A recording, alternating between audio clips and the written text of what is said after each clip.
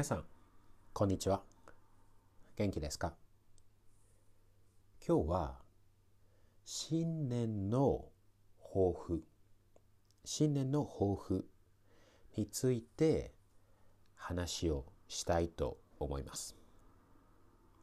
新しい年を迎えたとき、新しい年になったとき、じゃあ何か今までできなかったこと、新しいことにチャレンジしてみようと思います。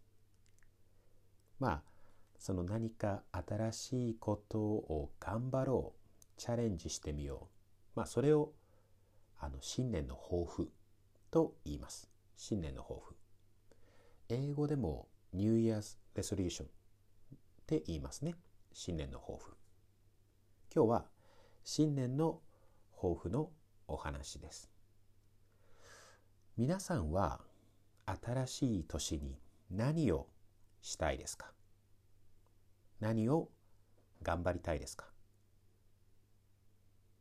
仕事をもっと頑張りたいですか？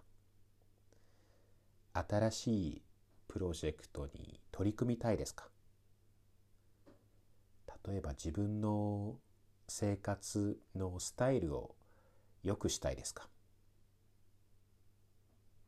例えばダイエットを頑張りたいですか？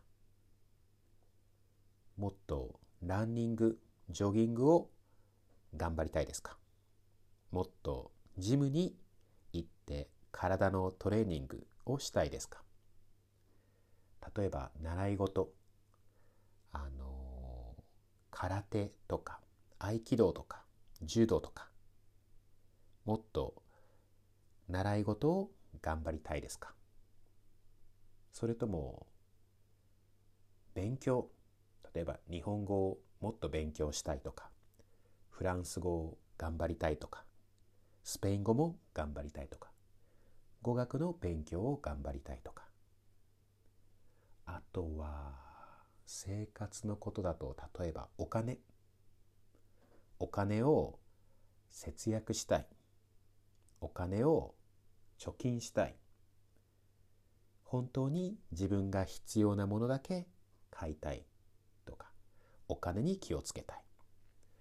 あとはそうですね、人間関係、友達とか上司とか同僚とか家族とか、人間関係を良くしたい。例えばもっと人と会ってなるべくたくさん話をしたい。きちんと会話をしたい。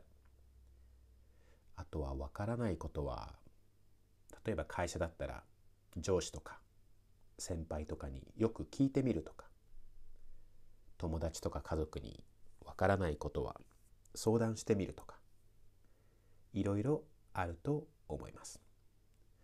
あとは例えばそうですね、恋愛とかだったら